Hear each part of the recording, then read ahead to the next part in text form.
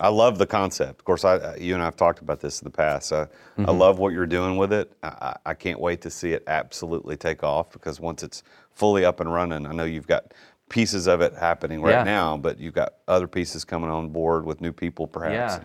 No, I'm excited. Nashville is such a great tourist tour area that there's a lot of overlap between do this tourist tour, and then if you're thinking about even moving here, there's this other tour that you can do that's actually going to, tell you what it's like to live here, And we have tour guides already set up, or we have drivers set up. So we're gonna have a tour guide in the front, and then a driver, and then it's gonna be one family per tour. Very VIP. It's not like a tour bus. It's not like a sightseeing thing. It's not a big tractor pulling a trailer with people drinking in the with back. a hot tub. Yeah, no, nothing like that.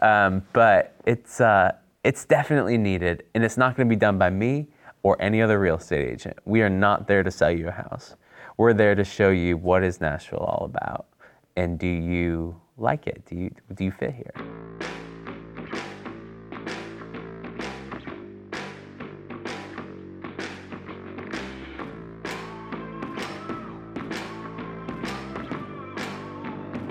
In today's ultra-competitive business world, being a successful entrepreneur or business owner can be very challenging. Fortunately, contemporary times have blessed us with resources for tackling those challenges and getting us to success more quickly than we could have imagined.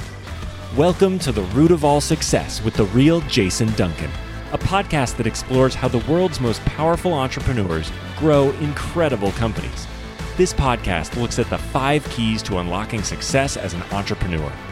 A successful educator turned entrepreneur, Jason's mission is to use his gifts of teaching and leadership to help others get the results they want out of life.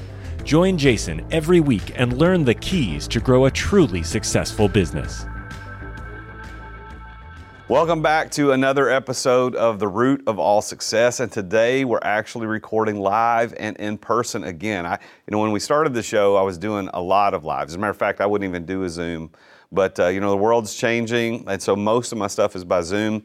But the guy that's sitting across from me today, who's my guest, is a good friend of mine, and we wanted to do this in person. He lives locally, so we're doing this here at Energy Lighting Services, one of the companies I own here in Hendersonville, Tennessee. We're doing this in the training room. So if you're watching on YouTube, you can see where we're sitting today. If you're listening on any of the podcast players, I just want to say thank you for listening. Thank you for tuning in. And if you haven't yet subscribed, make sure you subscribe to The Root of All Success and leave us a 5-star review. And it's not just that I want 5 stars to make me feel better, even though that would make me feel really good, but I want those because the way the algorithms work on these podcast players is the higher the reviews are, the more likely it gets in front of more people. And I'm not doing this show for just me and my guests. I'm doing this to get in front of more people so that I can inspire people like you as entrepreneurs to grow their businesses, to build better businesses, and to hopefully be able to exit and live the exit lifestyle that you truly desire. So you giving that 5-star review helps that happen. So it's not just about making me feel good. It's about building the show so that it helps make a bigger impact in the world. I want to thank you again for taking the time to listen. I've got a great conversation in store for you today with Greg Cooley. So let me go ahead and introduce you to my friend Greg Cooley. Greg Cooley is a celebrity and luxury home specialist. If you are in the Nashville market and you're looking for a luxury home, or if you're a celebrity looking to buy a home in the Nashville market, the guy that we're going to talk to today is the guy. That's how I was introduced to him originally, and ever since we've been introduced and known, that's what he does. And he's very discreet about what he does. He doesn't talk about his clients' names. He takes his photos and videos are all amazing on his for the showings and the houses that he lists. He's doing some great things in the luxury real estate market, but he also consults nationally. So Nashville's his place. That's where he is here in Nashville, but he consults nationally. So if you're in the real estate game and you want to work with somebody or talk to somebody who knows his stuff, you've tuned into the right show today with Greg Cooley. Now, he also has 2 other companies that he's starting this year. One is called Live Like a Local, which is kind of the opposite of a tourist tour when you come to a city, because you can go do a tourist tour of a city. But he's created this company called Live Like a Local, where it's going to be designed as a tour for families looking to move to that particular city. So, for example, if you're looking to move to Nashville and you want to see what would it be like if my family moved here, his company Live Like a Local will give you that tour to show you here's where the schools are, here's where the services are, here's where the cool things to go do stuff. Not necessarily touristy things, but like these are the things you want to do as a family. So Live Like a Local is one of the companies that he's starting up now. It's going to be a great hit here in Nashville. He's already got a lot of stuff built out. Got great people working on that company with him. And then the other one he's working on in the early incubation stages is called Buyer Bucket. And it is a way for curious sellers to find out if there are curious buyers of their house before they go to list. And I hope that I explained that the right way. But we'll talk a little bit about Buyer Bucket, Live Like a Local, and Greg's business, because he's one of the founding partners with Compass Nashville, and he's a member of the Compass Sports and Entertainment Division. And this guy is the luxury real estate guy here in Nashville. So welcome to the show, Greg Cooley. Thank you. Yeah, that's awesome. Appreciate that. I remembered all that stuff. You did great. You did really good. Well, it's easy to remember when you, first of all, when you know people, like you and I know each other pretty well, and then also when you like somebody. It's easy to remember stuff about people that you like. Well, that's super kind. I like you too. Well, thanks for being on the show today. So I want to start with this question. As an entrepreneur, real estate guys are not always entrepreneurial. Right. They're a lot. As a matter of fact, in the Nashville market, I think the stats are like 15,000 realtors, licensed realtors. They're more than the listings that are available. So most of them are just people with licenses, and as the old kind of cliche is, it was just soccer moms that wanted something to do, to make a little extra money. But you are the absolute opposite of that. You are the entrepreneur, founding partner at Compass Nashville. Why do you think real estate agents aren't entrepreneurial, just in general? Why do you think that is? There are lots of agents. I think the bar to entry is really low. And to get a real estate license isn't hard. But to build a business is hard. And so you hear 15,000, but Pareto principle, only 20% is doing most of the business, 80% of the business. And so, why aren't they entrepreneurial? I think, it's all about their background. They think that, I can have flexibility, but I don't need to build a business. They think they can go work for, a real estate firm like Compass or Keller Williams or, RE/MAX, and they think that RE/MAX is the boss, the job. They think they're going to have a boss, but they don't. Mm-hmm. Once they get their license, they realize, they're their own boss, and it's a wake-up call. And so a lot of people actually don't stay in it, or they limp along. They stay licensed. They might sell 1 or 2 deals a year. I think the average income for a real estate agent in this area is only like $30,000 or $40,000, which that doesn't pay for your family. So I think a lot of people that don't realize it's an entrepreneurial thing, they just don't succeed. And they just keep their license and, just let it float. So if you were the king of all realtors and you could make the rules, what would you do to the barrier of entry for real estate agents? Oh, that's a great question. I've actually thought a lot about this. Oh, good. I think it should be a lot like apprenticing. I think you should apprentice with like a more senior person, agent, broker, before you can even sell, before you're even fully licensed. I think a year or 2 of apprenticing. Appraisers have to do that, but real estate agents don't. I think a lot like attorneys. I think the testing to get in should be a lot harder.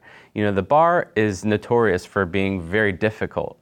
Our real estate tests are not hard, and you can just keep taking them. With the bar, I think you can keep taking it, but it takes a lot to do it. And so, make the test harder, have an apprenticeship situation where you can't just, take the test and go sell a house the next day. I think those 2 things. And then, just more education. Do you think that's ever going to change? Is that possible? No, I don't. The realtor associations are very powerful, and they have lobbying powers, and it's all up to the states to license, make the licensing rules. And so we have a lobby. That's one of the biggest lobby, groups in the state, in the country. The realtor lobby is huge, and so they want as many members as possible because they make money on each member. So they're great with 15,000 agents in Nashville. They're like, the more members, the better. Unfortunately, that just kind of waters down the expertise. So what's the difference between, I know that this shows, we're going to get to the entrepreneur side of it, but I don't often get these opportunities to ask real estate guys about this because I love real estate. I've owned some in the past. I mean, personal residences, but I've also owned some investment properties, but I've never had my real estate license. But is there a difference between having a realtor as a designation versus just being a real estate agent, or is that the same thing? When they do their marketing campaigns, they make it seem like it's a big deal, but in Nashville, every agent that sells houses has to be a realtor. Commercial agents don't. So if you're like doing a commercial building, you're usually not a realtor too, okay? In places like New York City, none of them are realtors. They're just real estate agents. And so yes, there is a difference, but in certain areas, if you want to be part of the local MLS, like to list your house on, you have to be a realtor too. So it's like they force you, so it's not really a special thing. Oh. Yeah. So the MLS is also that weird thing I've always wondered, like, who designed that and came up with it? Because that's like the holy grail. All these people like Zillows and Trulia, they're trying to compete. Yeah. But I don't know if they're going to break the MLS, but there's got to be a listing service that could compete where, but I don't know. I mean, that's kind of a weird thing, isn't it? What's so interesting, so I'm third generation. My grandfather started selling real estate out of a Howard Johnson hotel room in upstate New York. And he worked for Procter & Gamble in their like lab testing drugs, something like that. And he's like, I'm going to change my family tree. I'm going to start my own business selling real estate. So he started out of this Howard Johnson room. And that was back when I don't even think MLSs were a thing. And so what they would do is you would have your own listing and there wouldn't be another agent. You would just sell your house. You would advertise it in the newspaper. Someone would call your ad or they'd see your sign. They'd say, hey, I want to buy this house, and you'd sell it to them. That was it. And then what would happen is agents wouldn't want to work with other agents or show other agents properties because they wouldn't get paid on it. So they all got together, all the realtors, and they're like, okay, we got to figure this out. And so they all agreed, we will split our commission if you bring the buyer. And then the buyer agent was born and the MLS was born. And so they thought we are stronger together by showing each other's listings than by just keeping our own listings and only, they thought leveraging the community would be better. And that's why they did that. And when technology came out, they freaked out because now we have people can search for their own houses. We can't keep our information protected anymore. Like it was a very big adjustment and they're still struggling with that. And there's a lot of disruption. Even what I'm doing is part of that disruption, and so. Well, I appreciate that background. I didn't know that. I do remember back in the days. My wife and I've been married. It'll be 27 years this year. It's hard to believe, but I remember when we were first buying our first home, we'd get that Buy a Home magazine or whatever that. I don't know what they were, but they were always at restaurants and stuff. There was a rack of magazines and you'd pick one up and they were just black and white photos, sometimes a color if they were paying a lot more money, but black and white photos and maybe a 30-word description of the house and the realtor's name. Yeah. That was before the internet, before all that kind of stuff. So now you're right. I mean, from a find a house thing, I don't really need a realtor to find it. I just need a realtor to run through the process, make sure I do it correctly, title search and all that kind of thing. Right. So we need less realtors because if people can find their own houses, what do we need so many realtors for? And your value doesn't come in finding the house anymore. It comes in, well, it does if it's off market, but it doesn't if it's on market. Everybody has access to auto searches and things that, Right. But the value comes into, am I buying a good house? And do you know the pitfalls and do you know the things that might bite me in the end on this contract? Especially in the world that I deal with, these are millions of dollars. And if they make a mistake, could be a huge hit on their asset. So it's a lot of pressure on me because they rely on me to, make sure the due diligence is done properly. And so having that expert to walk us alongside them while they're doing their, thing that they're awesome at, so they don't have to worry about it is really important. So I don't know if that will ever go away. It's just changing. Yeah. How did you get your start in real estate? You said your Yeah. grandfather, so I guess either your mom or dad was in real estate, and then you. Yep. My dad was. My grandfather, my dad, but it was in upstate New York, and so I was the music kid, and I was playing piano, and I was. But I grew up in a family of super like entrepreneurial people. So like my grandfather on the other side was a farmer, and my uncle owned a propane company. My other uncle owned a restaurant, and so like I had entrepreneurs all around me, and so when I started doing music, I asked one of my uncles, hey, can I come play piano at your restaurant every weekend? And I started making like a ton of money at 13, 14 years old playing piano at my uncle's restaurant. And so I thought, oh, this is great. I'm going to do this for a living. Like I started getting stars in my eyes as a kid. My family was like, great, you need to move to, the big city, and but not New York City, because that's too dirty. So, Nashville is a great, music city. And so I moved to Nashville, went to Belmont, started doing some touring and gigging. And, I was doing a gig one time, and I looked next to me, and there was this bass player. He was probably 65. I was 20 years old. And I knew he was making the same $50 I was. And I'm like, that is not the life. That's not the future I want. And he's been on stage with the biggest acts. He's winding down now, but he doesn't have much to show for it. It's like, that is not my future. I just can't. And everything in me was like, get out. And so I did. So I got my real estate license, because I'm like, well, I don't know what else I'm going to do, but I know my family's good at this, so maybe I'm good at it.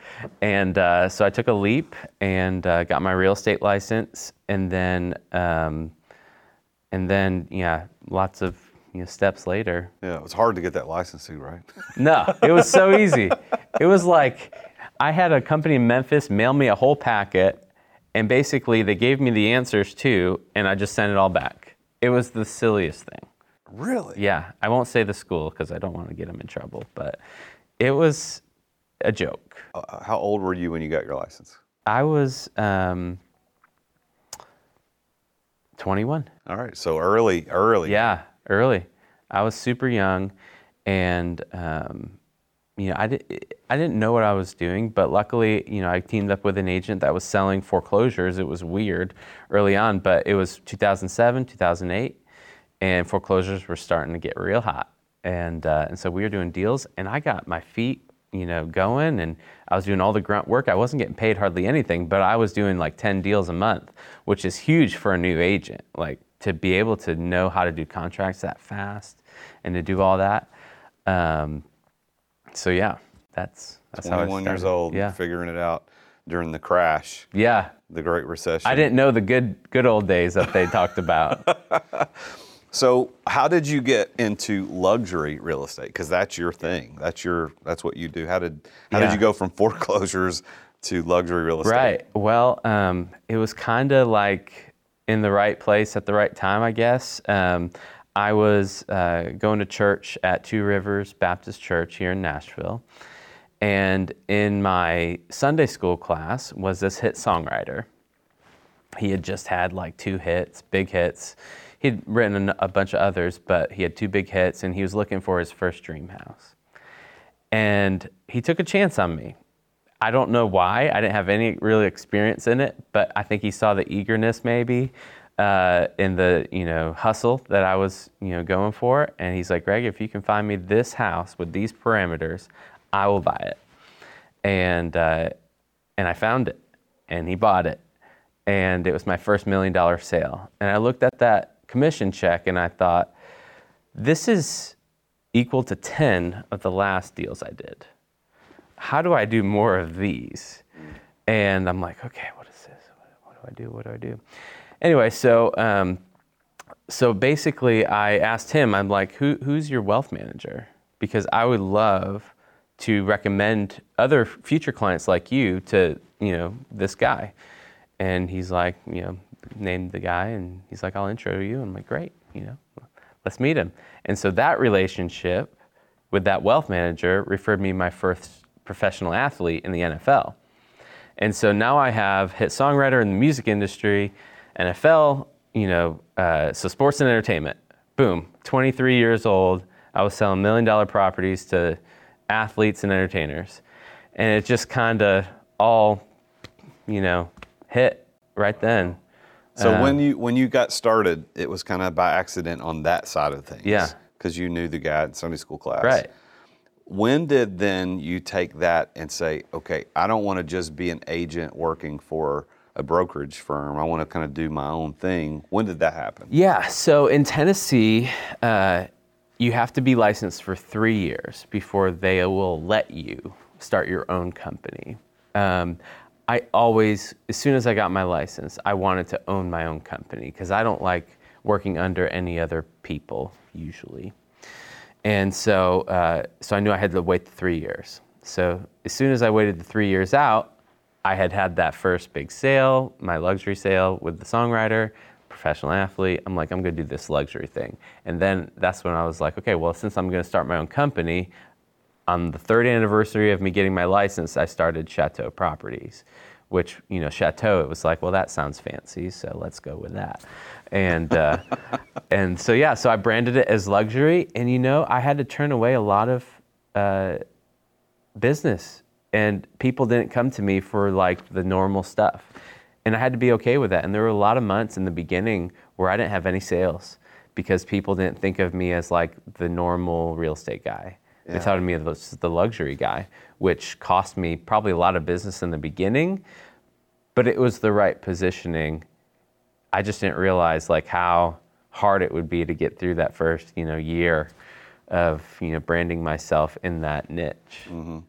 Yeah, I think that there's this conflicting, I guess, philosophies on the niche thing. So people say, well, there's riches in the niches, and then the other people say, well, you got to be more of a generalist because the generalist can capture more opportunities. But you've niched down into the luxury thing pretty well, and it's worked out really, really well for you over all these years. Yeah, but not without its, pain and an adjustment period.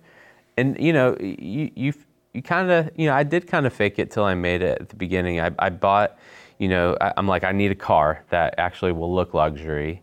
And so I bought the least expensive Maserati I could find. I found it in Portland, Oregon. It was like $42,000.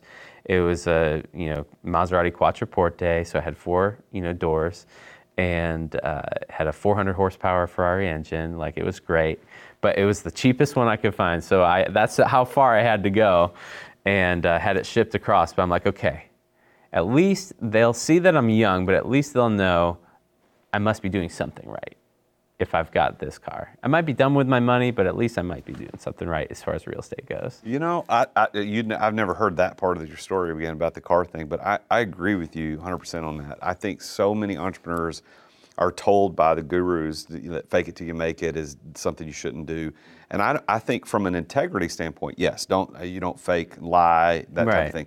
But I think presenting yourself in the best possible way is absolutely 100% what you need to do. And you did it to your credit. Sure. And I wasn't like renting a Lamborghini or something like that. Like, I actually bought the car, and it was only $42,000. That was a lot for me back then, but like, for a Maserati, it wasn't expensive. The car new was $130,000, but because those things depreciate like rocks.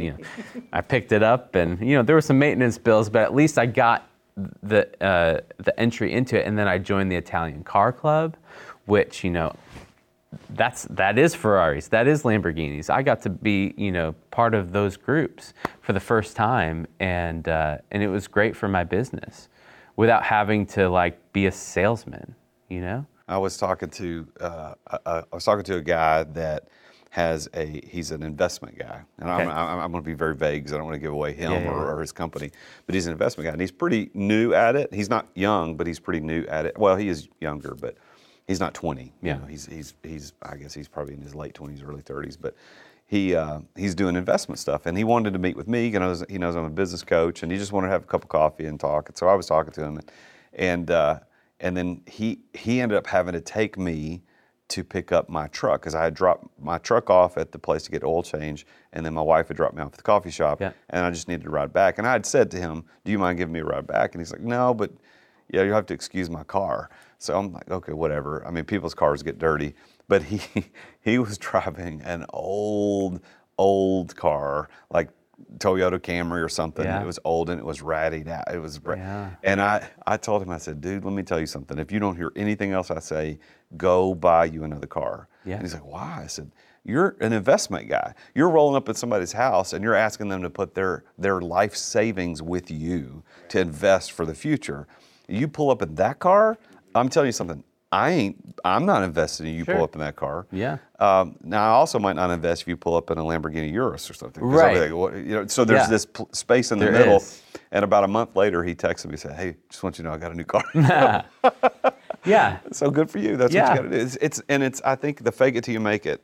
I'm glad you said that because I believe in that. And I faked it when I started my first company. I presented myself in a way that I wanted people to perceive me. Right. And maybe it's the name fake it. Like it might imply lying, but you're not lying. You're just wanting to present like success. And like you're almost projecting like you're manifesting your future. Like this is who I want to be and I'm starting now. Like I'm going to dress the part. It's like dress for the job you want. That's right. It's the same thing. That's right. I was just Yeah. thinking about that. You know, if you're dressing for the job you want, you know, is that faking it? No, it's what you're supposed to do. Yeah.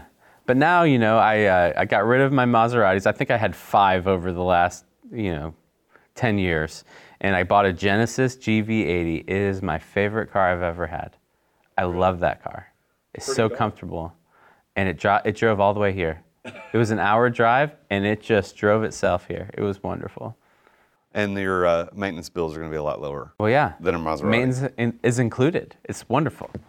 So that it was like 100,000 mile warranty and all that kind of stuff on the Genesis. Yeah, 3 years of maintenance, and yeah, it's going to be great. I'm excited, and I got to write it off, because it's over 6,000 gross vehicle weight pounds, whatever. Yeah. That the tax man says I accelerated have depreciation. to do. Yeah, all 25 that. grand first year. Yeah, Yeah. it's pretty good. That's So- good. You got to know the tricks of the trade.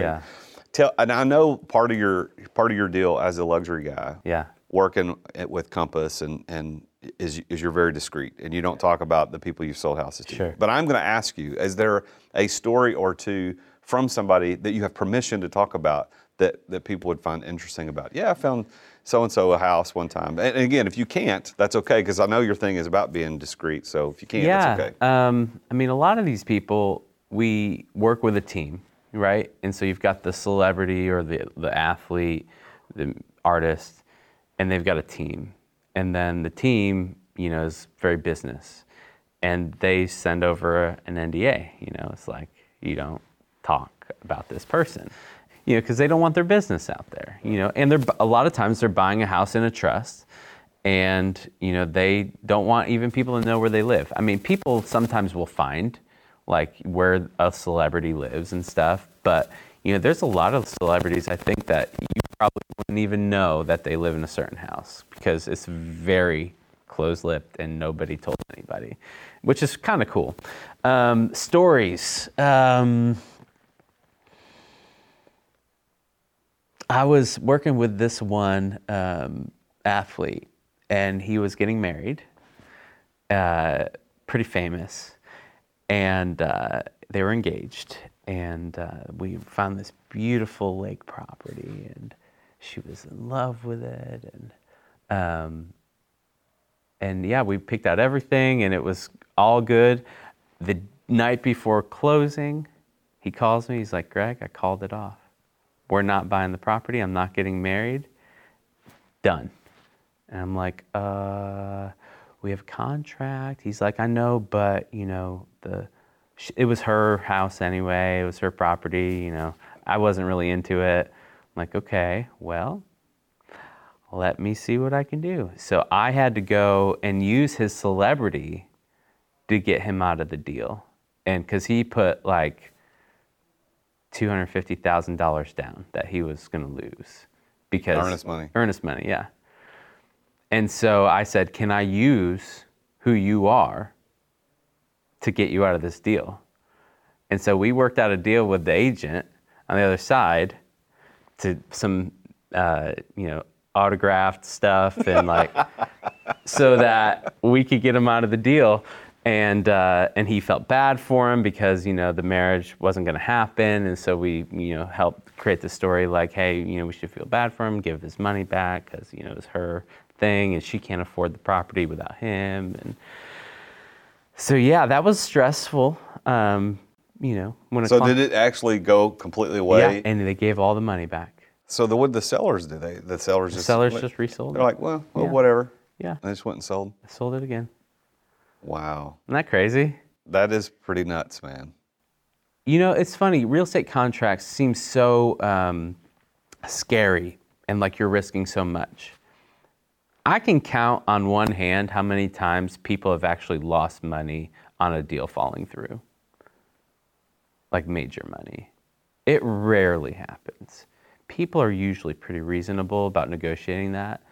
And people will threaten lawsuits. Rare. So rare. My wife and I were looking at buying some short-term rental properties. Yeah.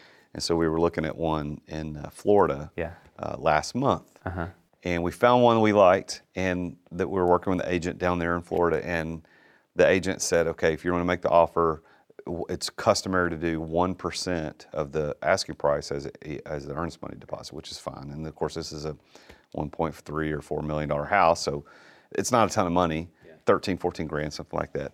So we offered that in our offer and normal contingencies, like we were already pre-approved, so it wasn't a matter of financing, but we need to make sure the appraisal was good and the inspection was good.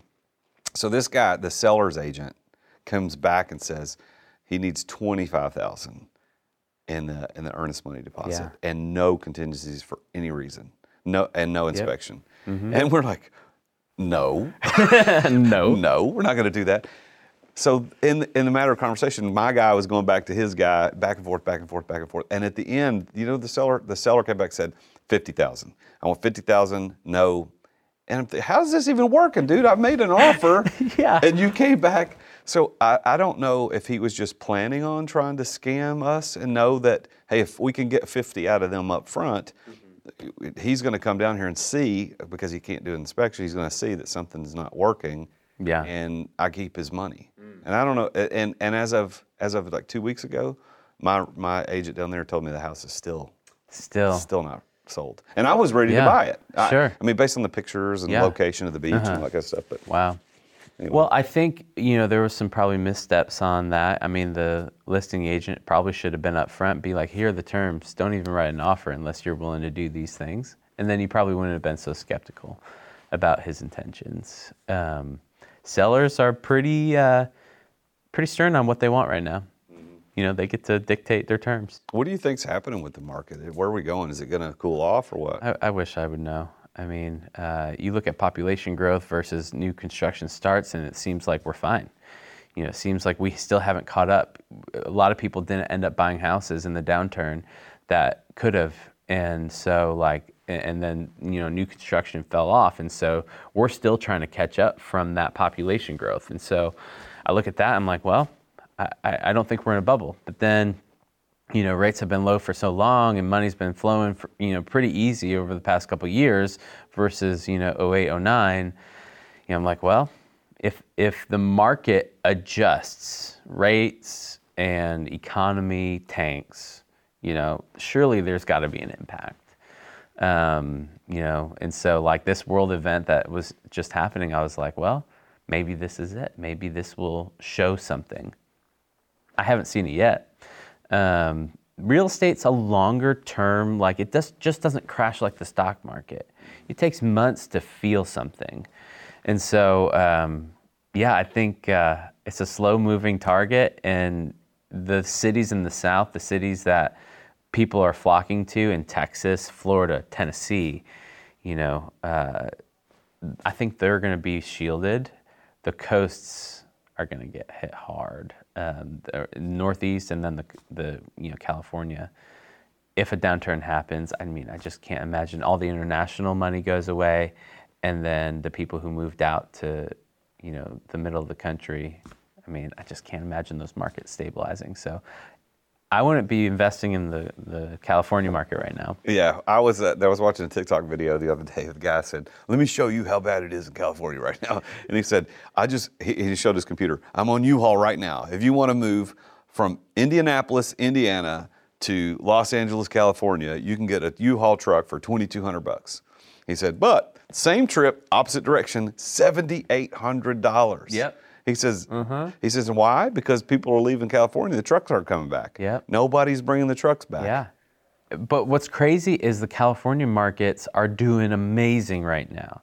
Like, people are still moving in from somewhere, or they're moving out of the cities, or they're buying instead of renting. The real estate markets all across the country are booming. And it's so interesting. I wish I could tell you why. Well, let's talk about your other companies. You've got Live Like a Local, which I think is really, really interesting. And then Buyer Bucket. Let's talk about Live Like a Local. Where did the idea come from for Live Like a Local? Sure. So with Live Like a Local, like we were talking about, people are moving from these other cities to Nashville, but they're not quite ready to buy yet. You know, they're making trips and they're just trying to scope out the area. And so they're hesitant to call realtors. They will call realtors, but they're like, "Hey, I'm not quite ready to buy yet." But realtors want to make a sale. And so they'll show them what's on the market. They'll show them areas that maybe they can make a sale in, but it might not be the right area for that person. And so Live Like a Local was born out of, why don't we try to serve people in that gap between I'm ready to buy, I have to buy, and I'm looking for a city. I know I got to get out of my current state, but I don't know where I'm going yet. I might go to Austin, I might go to Nashville, I might go to Charlotte, but I'm not sure yet. I just need to know, where's my next home going to be? Where will I fit in? And so usually what people do is they'll fly to Nashville, they'll try to figure it out for themselves. They'll leave with more questions than they came. They'll drive around, they won't know what's what, and they don't want to call a realtor that's going to sell to them. And so I'm going to meet them right there and say, "Take our tour. We're not going to sell you anything.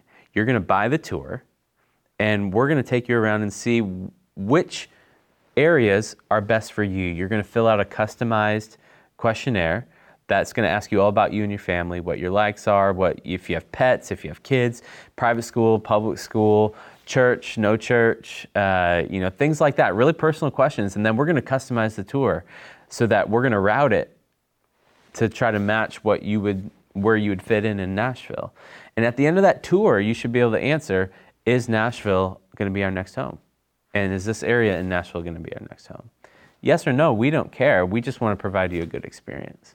And so we help people get to that decision faster rather than getting just overwhelmed and confused by it. And you're going to do that in Nashville, and then if it works here, you're going to plan to do that in every city. All the cities that are those magnet cities that people are moving to. That's very, very interesting. Yeah. I love the concept. Of course, you and I have talked about this in the past. I love what you're doing with it. I can't wait to see it absolutely take off, because once it's fully up and running, I know you've got pieces of it happening right now, but you've got other pieces coming on board with new people perhaps. Yeah. No, I'm excited. Nashville is such a great tourist tour area that there's a lot of overlap between do this tourist tour, and then if you're thinking about even moving here, there's this other tour that you can do that's actually going to, tell you what it's like to live here, And we have tour guides already set up, or we have drivers set up. So we're going to have a tour guide in the front, and then a driver, and then it's going to be one family per tour. Very VIP. It's not like a tour bus. It's not like a sightseeing thing. It's not a big tractor pulling a trailer with people drinking in the with back. a hot tub. Yeah, no, nothing like that. But it's definitely needed, and it's not going to be done by me or any other real estate agent. We are not there to sell you a house. We're there to show you what is Nashville all about, and do you like it? Do you fit here? That's very interesting. We're going to take a break from our show right now to bring you our sponsors. All right, thanks for listening to our sponsors. Now back to the show. Well, let's talk about Buyer Bucket. That's an earlier stage stuff than what you got with Live Like a Local. Yeah, so Buyer Bucket has been on the back burner for years. I was working with these buyers back when actually it was a buyer's market. And their criteria was so specific that I'm like, I've got to have help with, I'm running into I can't find a house facing northeast. Like, this is really tough. I can't search the MLS for that. So I need to leverage other agents, other people.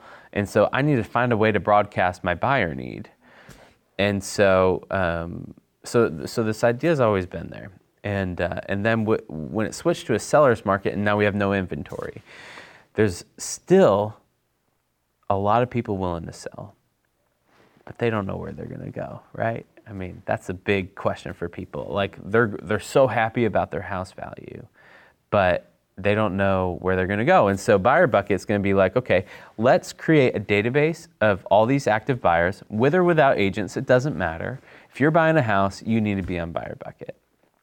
And then we're going to take that information and we're going to share it with curious sellers that are most likely to sell. So we're going to send postcards. We're going to social media advertise to them. Hey, if you're even thinking about selling your house, come to our website. See if we can match you with one of our buyers. So it's like a match.com for buyers and sellers. And so they can do that anonymously, see who their matches are, and then decide, okay, maybe this is the time to sell. And then what's great is once they lock in that deal off market, they can become a buyer on the Buyer Bucket system to know where they're going to go next and draw out that other curious seller for where they're going to go. And so they solve their problem of, where am I going to go? They solve the buyer's problem of, there's no inventory. What house am I going to buy when there's nothing on the market? It's a win-win for everybody. And so I'm currently in a incubator it's called, I'm blanking on the name, but I'm in an incubator. There's developers, there's startup founders, and we're all working on it together. And what's great is, if Live Like a Local blows up the way I know it will, then if people do decide to move to Nashville, they can automatically become buyers on Buyer Bucket. So it's a great feed into that system if they do decide to buy. But yeah, so we're early on that. That's kind of like, my real estate business pays the bills. My tour company is, to help people before they're ready to buy a house. And then Buyer Bucket is like the third piece to the puzzle, and then I'll have this great cycle. Sounds like a good, successful model. Yeah. So how do you define the word success? I mean, after all, this show is the root of all success. How does Yeah. Greg Cooley define success?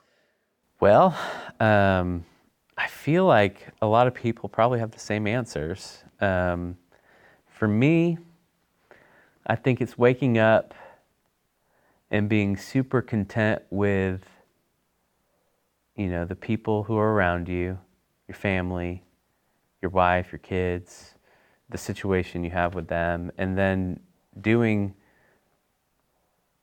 whatever you want to do. Like, not feeling pressure to do anything you don't want to do.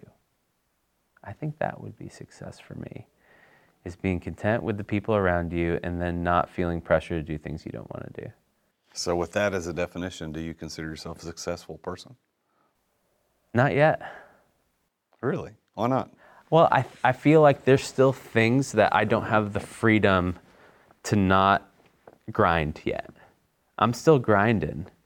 And maybe I always will, and maybe it'll never be enough, but I'm such an achiever that it's interesting. I feel like there always will be a little bit of pressure to do things I don't want to do to accomplish the things I want to do. Mm-hmm.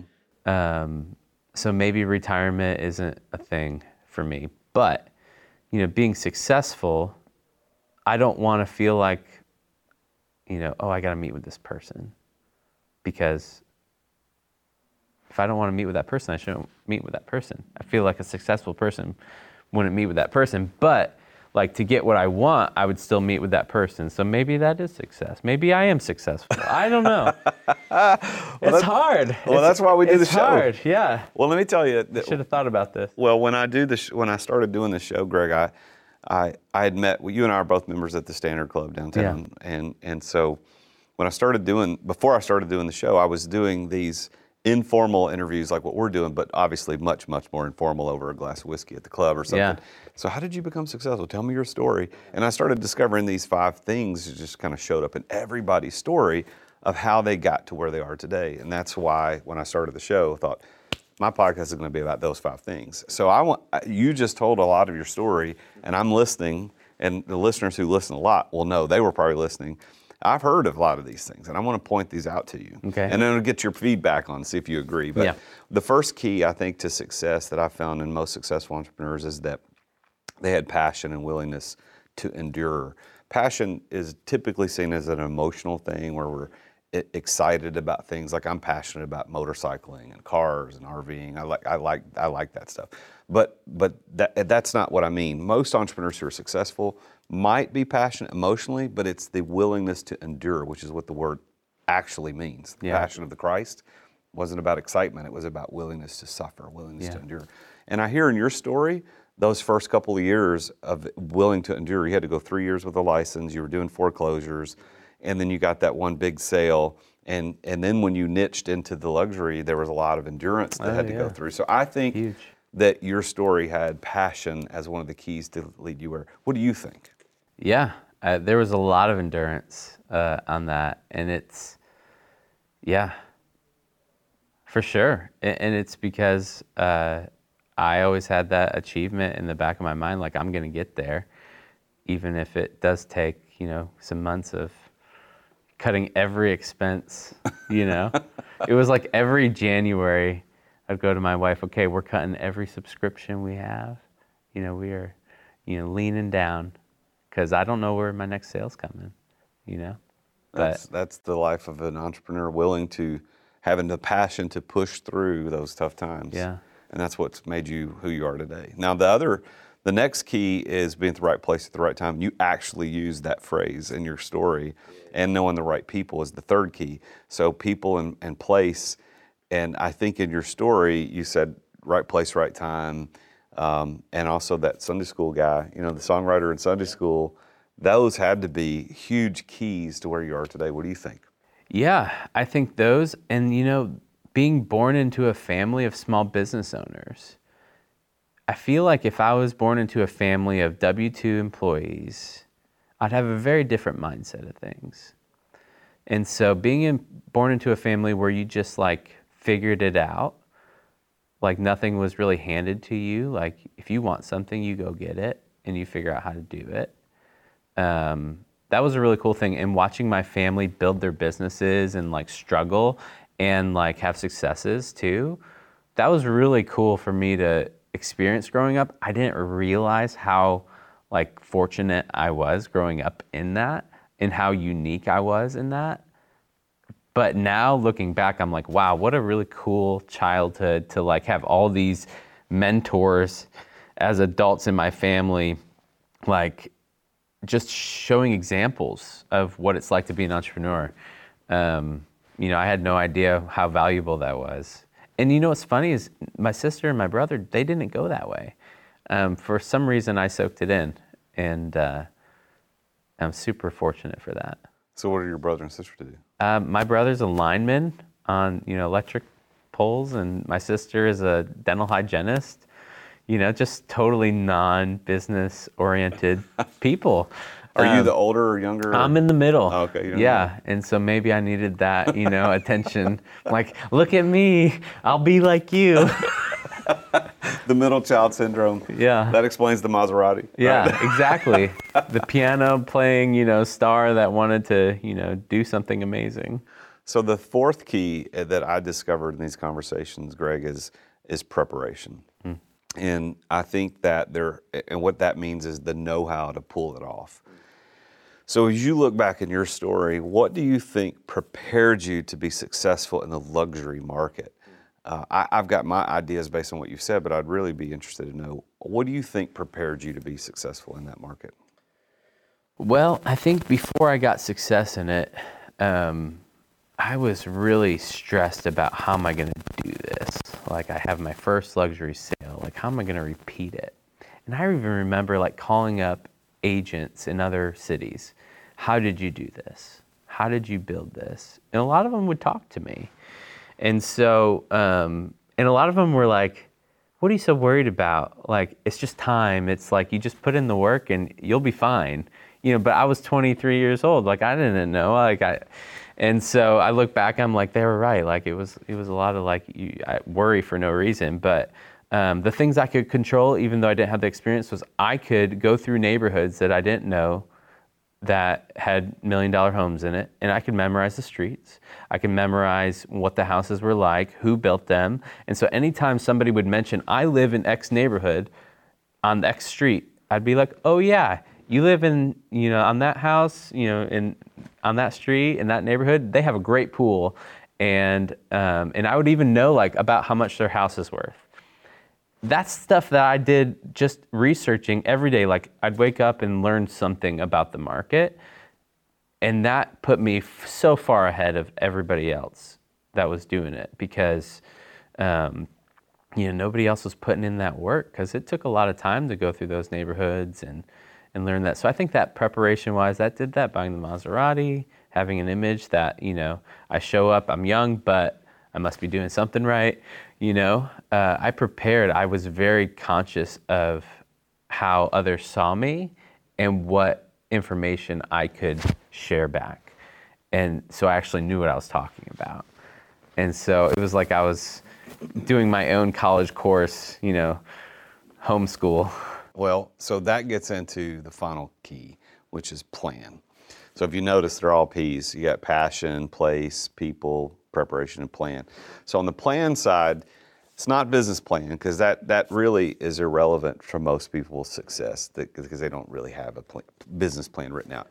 But the plan that I'm talking about is the financial plan. What was the financial plan to develop the system? So you were a realtor as an agent under someone else's brokerage for 3 years, and then you started Chateau Properties, and then you went on, you got Compass, and you got, so what was your plan, or did you need financing to get that going? I mean, I don't understand how the real estate game works, but it seems like it's a lot of bootstrapping. You don't need a lot. It is bootstrapping, and it's a lot of, you get a check, and then you better make it last. And so the plan was, 50% of my commission, I don't even touch. Like, you can't spend it. You have to keep that just in case.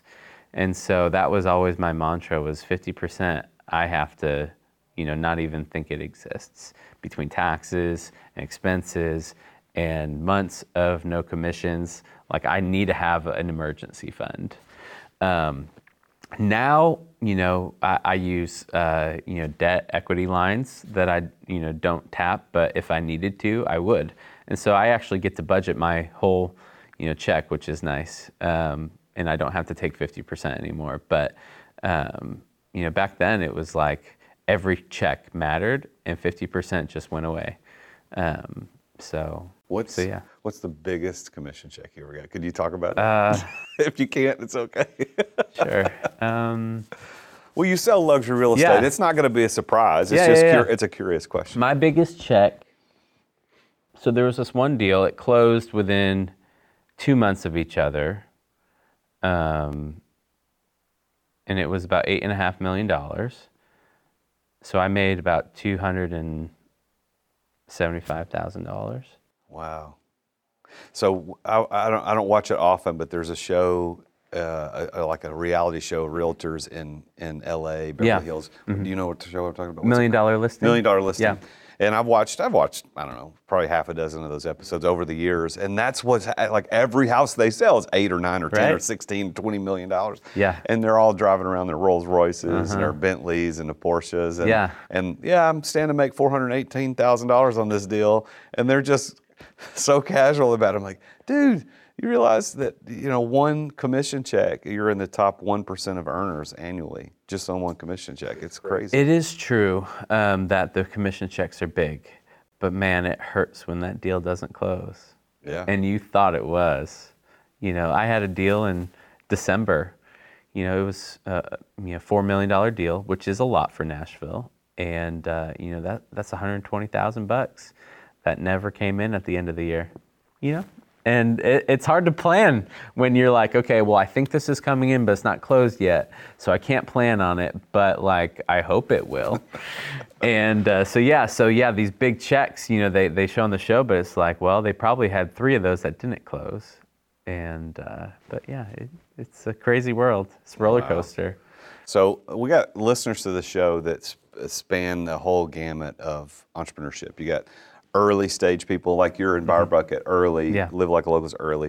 And then you got guys on the other end that are very successful in their own right. They've been doing business for years and years and years. I want you to spend just the last couple minutes we've got together and give some advice to that early stage entrepreneur. What would your advice be as someone who's been in the real estate market, you've developed very successful real estate company, you got 2 other companies you're bringing up. What's your piece of advice to those people?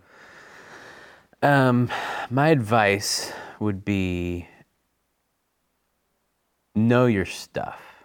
Like really, like when I started, I just tried to soak in every information piece I could about the industry, about what I was doing. And like, just learn as much as you can so that when you talk about it, you know what you're talking about. So you don't have to fluff anything. People will take you seriously and they'll respect you. Even if you're young, even if you're inexperienced, they'll be like, ooh, there's something about him. He knows his stuff. And I think that's what helped me grow so fast, so young, was because like, he's young, but he knows what he's doing. Like, he knows. And so like a lot of young agents come into the real estate world and they think like, I'll just sell a house and I'll, go to Starbucks and, I'll just go meet some people. It's so much more than that. It's more than meeting people. I know it's a people business, but if you don't have the knowledge behind it, you're really going to struggle. You're going to get that really hard deal and that person will write you off forever because you ruined the deal for them. And so, yeah, learn your stuff early because you've got a lot of time when you don't have success or experience yet. You've got a lot of time to figure it out and to learn. So learn. Yeah, don't go to college to do it. Just do it yourself. Get your books, drive around the neighborhoods. That kind of thing. So how would people get in touch with you? So if they're listening to the show and they're like, I like this Greg guy, I want to get in touch either on any of the things, Buyer Bucket, Live Like a Local, or your real estate, what's the best way to find you and get in touch with you? Sure. GregCooley.com, GregCooley.com, at the Greg Cooley on Instagram, and you can direct message me there. All right, man. Well, I'm going to give you the final word. Is there anything else you want to share before we close out the show today? I think we covered a lot. I really appreciate you having me on the show, and this has been fun, and thanks for your time. Well, Greg, it's a pleasure to get to behind the scenes a little bit because we've known each other for a while, but I didn't know some of the ins and outs of your story. So thank you for sharing it. I appreciate you coming up here to Hendersonville and being here today. So thank you very much. It's been a lot of fun. Thank you. Well, there you have it. Another very successful entrepreneur sharing his story of success and how he became successful. And even though he's humble and is like, I don't know if I'm there yet. What I think is interesting about people like Greg is that that humility is based in the fact that they achieved goals that they set, which makes them successful, but they've already immediately set other goals. So there's more success to be had, which is why people like Greg, I think, say, well, I'm not sure if I'm successful because there's always this more. And that's the cool thing about being an entrepreneur, is that no matter what goal you set, once you reach that, there's going to be another goal later that you're going to want to reach. And you might say, well, that makes me not successful yet. But in fact, you are successful. You hit it, and now you just set a higher, more loftier goal. And I think that's where Greg is. And I'm excited to see where he's going to go with Live Like a Local and Buyer Bucket. And if you didn't write that down, it's gregcooley.com, GregCooley.com, or at the Greg Cooley on Instagram. Make sure you reach out and get in touch with him. Now, as always, I want to make sure that I let you know I'm a business coach. And if you're an entrepreneur and needing help with somebody to coach you through what you've got going on in your business, I'd be honored for you to reach out to me at therealjasonduncan.com. One of the things that I'm doing is I've got a business accelerator coaching program, And it takes you through 8 sessions. It shows you everything you need to do to get yourself where you can delegate appropriately, you can manage your stress and your schedule correctly. I'll show you the tricks that have helped me build multi-million-dollar companies in those areas, how to establish the right systems and processes, specifically a sales process that'll help you identify your ideal client within 5 minutes. And then you'll also know how to invest in people. I share with all of my coaching clients my documentation on how to find and hire the right person. If you're interested in getting involved in that, go check it out at exitwithoutexiting.com. That's exitwithoutexiting.com.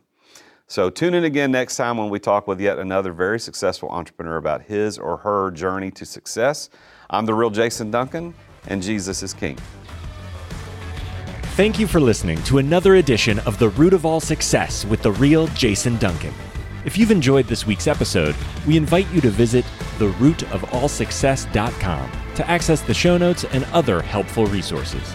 Take charge of your business. Grow it from great to incredible. Join us again next time here on The Root of All Success. This podcast is a part of the C-Suite Radio Network. For more top business podcasts, visit c-suiteradio.com.